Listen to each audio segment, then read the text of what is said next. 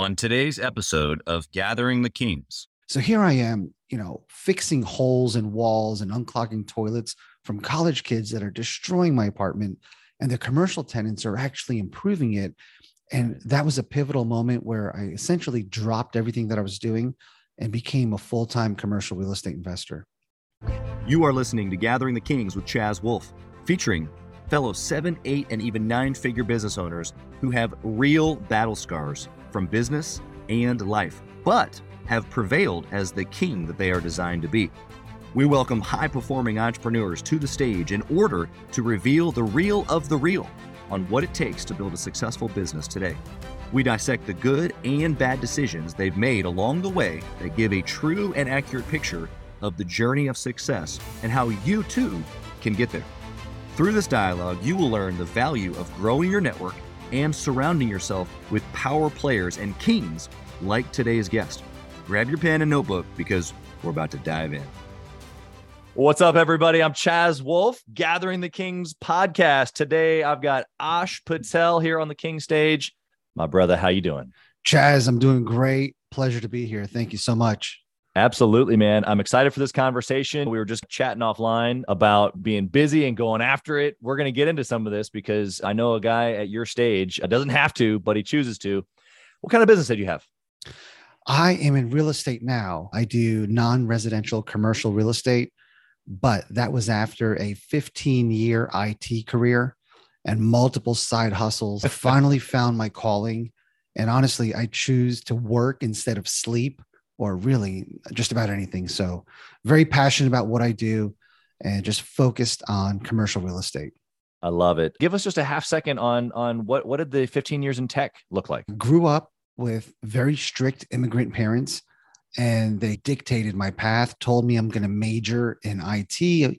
And essentially I went into IT because I didn't have the ability to do what I wanted to. I had to follow their rules. I had a 15-year career that I progressed at, went up the ladder, but I would lie to myself and say, man, I love my job.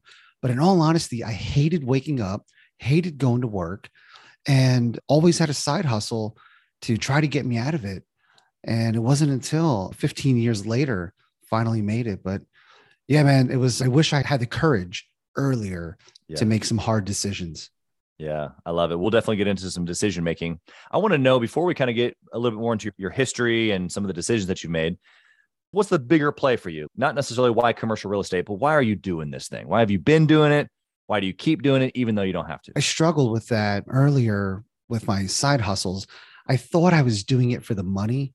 And then when a little bit of money started coming in, it didn't really motivate me. So I honestly didn't know why I was spending all this time working my 9-to-5 and chasing side hustles. But finally, I got to the point where I wanted the time freedom. So that's been what I've been chasing. And then it just seems like it's an elusive goal that keeps moving. So yeah, the why though now is because I absolutely love what I do. And I love teaching other people what I do as well. It's way more fun doing commercial real estate with other people, right? And for years, I was a silo, as a one-man shop. And God, it's so much more fun when there's other people to bounce ideas off of. And if you want to go far, go together, right?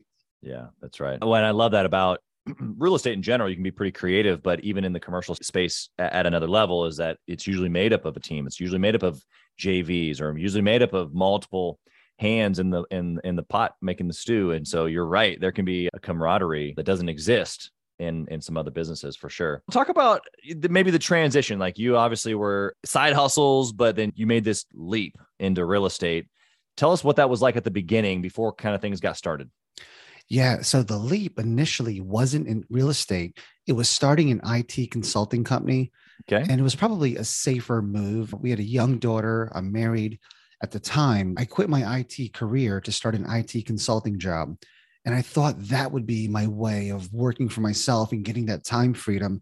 But it ended up being a lot of work, a lot of travel, a lot of late nights. So that didn't cut it. That was a lateral move, if anything. I just didn't have to go report to somebody else. And I always heard that real estate was a great way to offset taxes. So I bought my first property. It was a mixed use building in a college town. It was a dump. And my mindset at the time, Chaz, was I bought it because the bottom floor was a grocery store that basically sold a lot of beer to college kids. And there was 4 apartments above it. And my dumb self at the time thought, okay, when the store leases up, I can manage the store as well and have another source of income. And it wasn't until I was there renovating the college apartments, I was unclogging a tenant's toilet, actually. I look out the window and I see on top of the rooftop of the store, an HVAC company replacing all the rooftop units for the store. So I go downstairs to inquire what's going on. The store owner tells me that their AC went out, so they're replacing their entire HVAC system on their dime. So here I am, fixing holes in walls and unclogging toilets from college kids that are destroying my apartment, and the commercial tenants are actually improving it. And that was a pivotal moment where I essentially dropped everything that I was doing and became a full-time commercial real estate investor. Yeah, that's incredible. There's that moment in time where you have these realizations. And I'm sad to tell you this because I've had that same realization about commercial real estate from the tenant's perspective. So obviously I've owned lots of retail businesses over the years, and I've been in that scenario where we're replacing the HVAC and I'm going, wait, so I got to replace this thing, and I pay for that dude's taxes, and I pay for that dude's insurance, and I pay for the parking lot snow removal. What does he pay for? He doesn't pay for anything. It sucks being a tenant. But for all of those residential investors out there, I've been trying for the last 10 years to educate them, push them to at least look at commercial real estate. Take the blinders off. Don't say it's too hard. Don't say it's too much money. Because listen, I did it and I started with really crappy properties and moved my way up. So just open up your horizons a little bit and look at other asset classes. Yeah. Love that perspective. Okay. So I want to know, when you finally started to get some things rolling, maybe not like full momentum like you are now, but I want to know of a good decision that you made, Ash, of something you can look back on, moment in time. You're like, yep, pivotal moment. The decision was just being relentless, looking for properties 5 times a day. I would look at every commercial property that popped up in a 100-mile radius. And that first mover advantage was often what caused some of these big wins. So it's just relentless work ethic, trying to beat the competition. Yeah. I love the perspective there because it's such a simple principle of speed, really.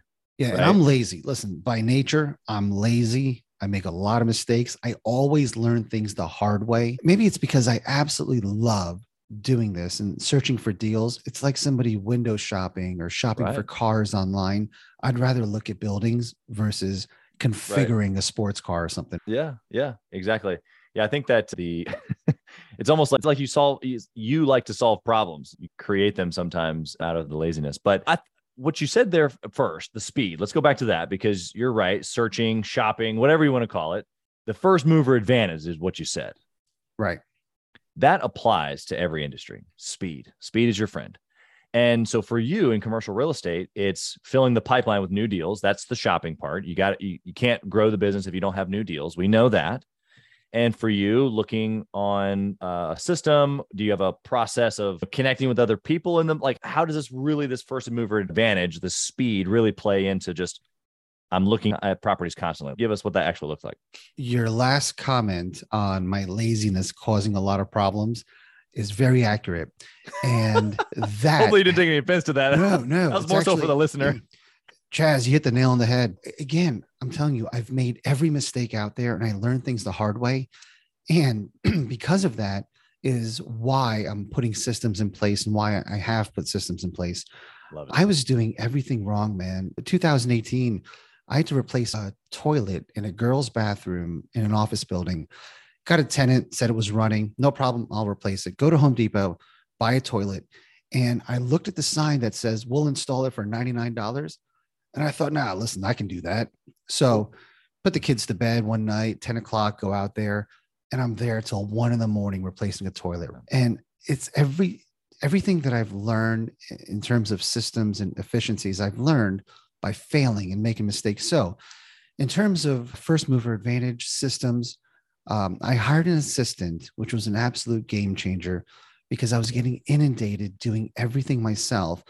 And what I realized was where I made all of my good decisions and money was searching for deals. That was my forte. And I didn't have time to do that anymore. I was paying bills, doing leases, just a bunch of nonsense, right? And I was insecure in that I didn't know if I hired an assistant, if I can keep them busy enough, if I can create an adequate work environment for them, if I'm so chaotic that they would just leave. So a lot of those insecurities kept me from hiring an assistant. And I'm telling So you, good. when I hired somebody, man, it was like a drug because you can give them something and they get it done. And then they ask for more. And it's, oh my God, there's a human that you can give all your work to and they love doing it. They love learning and you're adding value. It's incredible. So for all of your listeners that are inundated with whatever business they're in, even if they're working a 9 to 5 and they come home, they've got to cook, they got to clean, they got to do stuff with the kids, man, figure out what you can offload because it's a game changer. We all know those mantras like time is your most valuable resource, but they're just cliches. They really are. Because until you put that into practice, man, it's just one of those things that you've got to do it for a week, hire a nanny for a week, hire an assistant, a virtual assistant for 30 days. Just try it, man. Get out of your own way. Yeah. I love how because the reality of it is that even though entrepreneurs are driven, we want to get more, we have these bigger purposes, there's a laziness factor to all of us. It's not just you, it's me too. Or some of these things that play into getting in our own way. So whether it's, okay, in this realm, it's laziness or self-sabotage, right? That gets in my way, it causes problems. Or over here, actually, if we're going to dub this word laziness, actually probably linked to, well, if you could get over that fear of hiring somebody, now you're like, this is great because they get to do it and I don't. It feeds into that at least, or at least if you can have the vision of going, okay, if I can keep things organized, then there's a team doing it. And I don't necessarily have to wear the ego of doing it all myself. You're right. And there's a famous question asked of Bill Gates, what kind of person would you hire? And he said, someone that's lazy because they'll find efficient ways to get the job done. And in reality, that is the case, right? I either procrastinate or find efficient ways to get things done. There's not much in between. I appreciate the vulnerability. I think that if the listener is being honest, there's skill sets or maybe go-tos that they have. Like you said, your skill set is looking for deals. You enjoy it. And on top of that, you're good at it. So you just get rid of the other things that maybe don't bring as much life, or in this case, that you want to be lazy with. So I want to know, I'm going to flip the coin here. We've given already just incredible insight from your story that's been valuable, but tell me about a bad decision that you've made. Yeah. After maybe 5 years, let's say 2010 to 2015, those years, it was very easy to make money in commercial deals.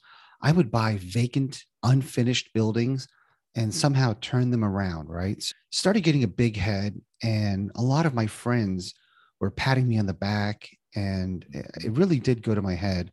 So there was an auction, an estate auction for a bunch of commercial properties in a town that was dying. And I had such a big head, man. I was out of town. I had one of my tenants go to the auction and bid for me. I couldn't even hear him on the phone other than every so often, Ash, do you want to keep going? I'm like, yeah, I have no idea what the number is, but whatever. I bought maybe a half dozen properties, and just like all the other ones, no problem. I'll figure it out. I'll rehab them, get tenants in them. Well, this turned out to be an insurmountable task because the town was dying. It was ravaged by drugs, job losses. The politicians that were running the town were infighting. But all along, my friends were like, oh, don't worry. He'll find a way to turn this into a golden nugget. And I'm just now in the process, 5, 6, 7 years later, of offloading that last property. I needed that, right? I needed that kick in the ass to let me know that not everything is going to be a win. Not everything I touch turns gold. It cost me a ton of time. I don't know how much money, but a lot of aggravation. So important lesson learned, man. Get that ego in check, and you're going to have failures, and be happy when you fail. Yeah. Yeah. I consider them dues, right? Yeah. Like you said, like you needed it. The only reason you would say that is because it gave you something. 100%. Yeah. Yeah.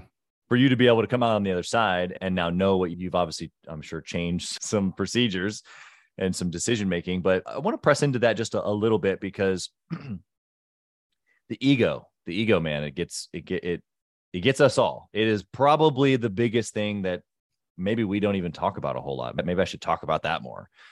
But just from a half perspective there, like you're reading your own press clippings, you're making these decisions, even in the midst of you struggling, your friends are still singing your praises. So it's like hard. Yeah, because I'm not sharing that I'm failing. It's not until now that people ask me about that and I'll share the story, but you talk about your wins. You don't talk about your losses. Yeah. And I wish more people did that, right? Yeah. How do you think, so for the listener today, they're maybe where you were back then, or maybe a smaller version of that. And the reality is that they're struggling. Is there value in the listener finding someone to say, hey, I'm struggling? Yeah.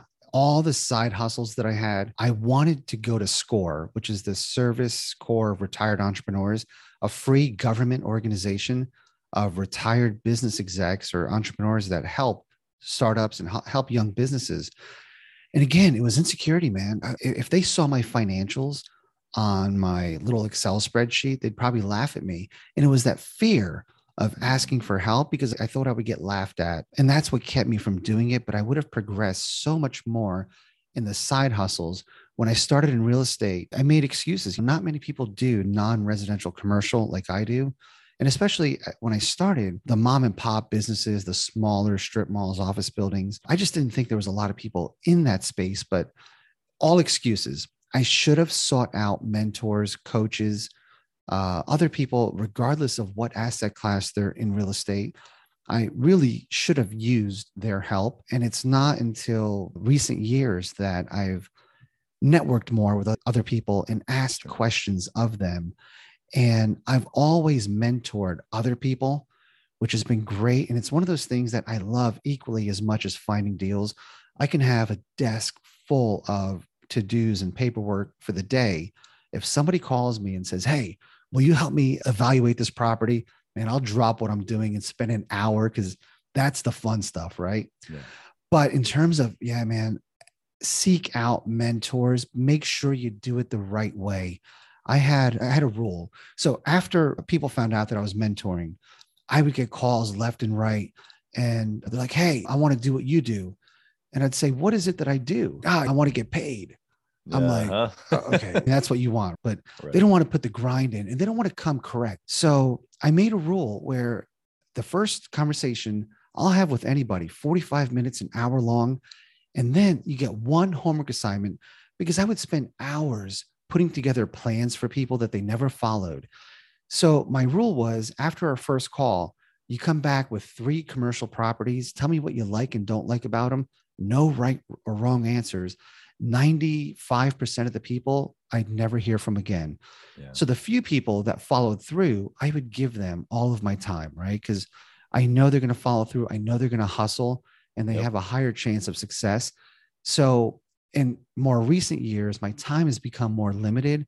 So I love the approach where people just call and say, hey, what can I do for you? How can I add value? Can I shadow you? Right. And instead of, I want to learn from you, be humble, approach people with humility and try to add value. It's a lot of cliches. Don't ever ask somebody for coffee. You know this, right, man? When you get to a certain level, you're busy. You don't have time to take yourself out to coffee, let alone have someone else spend an hour of your time and not knowing what the agenda is. So just be very respectful of people's time. Yeah, I'll tell you a half story on that, especially as the world transitioned to Zoom, obviously in the COVID period. But the reality of it is that if I'm going to go meet you for lunch or even a coffee, is that there's a before and after to that I have to end what I'm doing. I have to dwindle down what I was focused on to be able to then leave the house, to then drive to meet you, to then, like you said, have this unagendified time, to then drive back and then to get ramped back up into what I was focused on. It's way more than just a 15-minute coffee. And when you have people like you and I that calculate time like that, it makes it very difficult. And I remember a couple of people here in Kansas City where I'm at, they're like, man, we should, like, hey, no offense, but let's do a 15-minute Zoom. And it was like offensive. We're in the same city. What do you mean Zoom? I'm like, no, it's not about Zoom or we're in it doesn't matter. You want 15 minutes with me? I want 15 minutes with you. I want to get to know you. Fantastic. Let's make it 15 minutes. Yeah. I had a guy that I mentored, a young kid actually, and he was a killer. He would find out what restaurants the person liked and then give them a choice of three, invite them out to dinner or breakfast. And I like that approach better because during the day, you can have the best laid plans of how your day is going to progress. All of a sudden, one email or one phone call throws everything into disarray. So doing lunches is difficult because in the middle of the day, you got to drop what you're doing. I love the breakfasts or drinks or dinner in the evening because it's downtime, right? Before your day starts or after it's over. But man, getting somebody in the middle of the day is a tough one. Yeah, it's funny. I had a guy actually on my show a couple of weeks ago, and he told a story about how this investor was trying to get him to do certain deals. It's like a snowplow contract scenario. And he talked about all the guy was like, let me take you to lunch. So I took him to lunch and he convinced him to do this deal through lunch. And so I told him, I was like, so you're an easy prospect. I just got to take you to lunch. He's states away. So I'm like, what's your favorite sandwich shop? And we'll schedule a Zoom and I'll have a sandwich sent to you and we'll have lunch together. It was pretty funny. We had a good laugh and we'll have lunch together. That's cool. That's creative. Yeah. Why not? I'm not going to fly to have lunch. Maybe. You never know. I love that approach. It's now, of course, as soon as I asked, because I scheduled the time and then I'm like, what's your favorite sandwich shop? And he's, I'll get my sandwich. It's okay. Let's just have lunch together. That's awesome. Good for you. Yeah. Anyway, so here we go, brother. I want to know, is there a certain process or discipline to making decisions that you have now, knowing that you've given us the good and the bad, the ugly type of thing? How do you process decisions now? The biggest thing is evaluating downside risk. It's a mistake that a lot of people make now in real estate because we've had a long, prosperous run. And honestly, anybody under the age of 33 hasn't really seen hard times or down economic cycles. So there's this air of never ending prosperity out there. Everyone knows you just buy apartments and raise rents every year, and then cap rates are going down and interest rates are not a problem. All of that is going to change at some point. So for me, decision making is always encapsulated by assessing your downside risk and time as well, right? So evaluating how much time a project is going to take and if it's worth the returns. So those are the two biggest factors. Love it. I love the take risks, but calculated ones. Yeah. And people don't stress test their deals. Everyone does their pro forma where the arrow is moving up and to the right. Yeah. But what if you can't increase rents? Matter of fact, what if you start having more vacancies? What does that do to your model? Yeah. No, the stress tests. We've talked about this recently inside Gathering the Kings Mastermind, where you're building structures and things inside your business, whether it's a real estate business or garage door company. You're still building what's valuable on the inside that could potentially be sold. And does it operate without you? And you can stress test that way as well. But what you're talking about as far as do the numbers work, buying a business, buying a deal, getting into it. Yeah, you got to stress test the worst case scenario for sure, because it could happen, especially as you're saying, like this bull run that we've been on. Things are going to change, but that doesn't mean that they have to, that there's no deals. Yeah. Out of curiosity, why did you say if it works without you? That's a good question. And I think that the common theme in entrepreneurialism and, or even I use real estate, but it's business, right? You said freedom. I want time freedom. And so if you have a system that works outside of your activity, then that's time freedom. In real estate, it's called passive income, right? It's called cash flow. And of course, in the commercial space, because you're talking about the power of what you have isn't dependent upon necessarily a more of a short-term in and out a residential play where you've got maybe a longer contract, a business that's in place, stuff like that. I'd love to hear your take on that. I love that you said that, because that was an epiphany that took me 10 years to learn. And I'll share a quick story. I had a buddy of mine that was a home builder, and I asked him, do you meet all of your customers? And he only built 15, 20 homes a year. And he's like, no, and I won't. And I'm like, what do you mean? Somebody's spending their life savings with your company. You won't just go to a design meeting, pat him on the back, say, hey, my name's so-and-so, owner of the company. Thank you for building with us. He's absolutely not. He said, I got this advice a long time ago that if you have a business and you're gone for 6 months, it should come back better than how you left it. So he put all these systems in place from the get-go. And I thought that was the dumbest thing ever. Man, like, I didn't understand that until I got my head so far up my butt that I was inundated with things. And now I'm like, oh my God, this stuff needs to run without me. I should not be this integral to making things happen. So again, like I said, I learned things the hard way, and that was an important lesson that I learned. It's good. All right, Ash, I want to come at you in a couple different angles here. I got some speed round questions, as we call them. Yep. First one is this. If you had to dwindle your entire business down to one trackable metric, what would it be? It is your personal balance sheet. So however that business affects your personal balance sheet, because we all are shooting for a certain number. We all have a finite amount of time. If your net worth isn't increasing year over year, then you're not achieving forward progress. Track your balance sheet, do your personal financial statement at least once a year, and see what kind of trajectory you're on. I love how you tied it to the personal balance sheet, the net worth, because there's a lot of times, obviously, your business got to make money in order for it to affect your personal balance sheet positively. And yeah, net profit, sales, all those things need to be tracked. Really, what are we after? We're after it to affect us personally. And of course, the other people involved as well. But that net worth, that number, if I only had one, that's it. That's it. That's great, man. Okay. So what book would you recommend that a six-figure business owner read? He hasn't scaled to that seven-figure mark yet. I'm going to throw two out there if I may. One is Who Not How. Love it. And the other one is Rocket Fuel.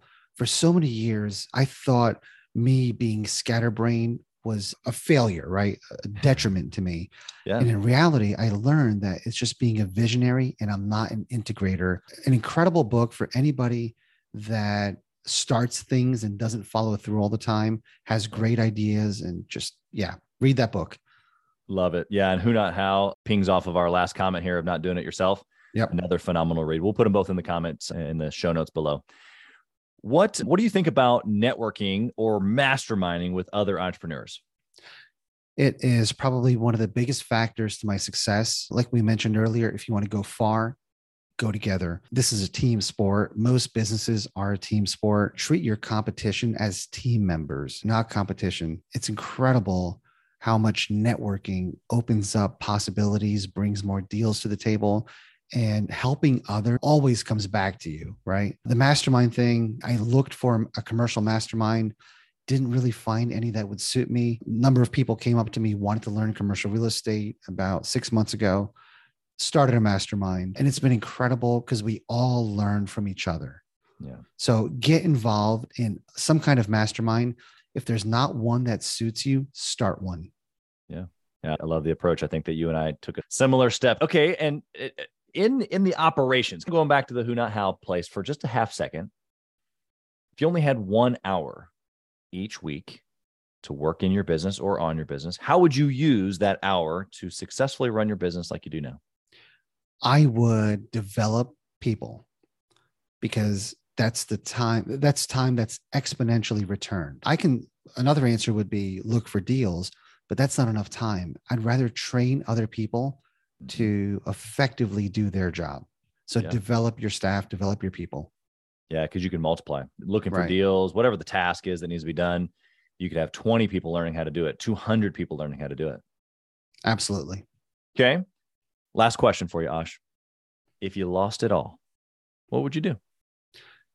You only need two things to get back to the top, and that's knowledge and network. Love it. By now, you should have the knowledge. If you were in a position where you lost it all, hopefully you had the knowledge and just struck out. That network is so important.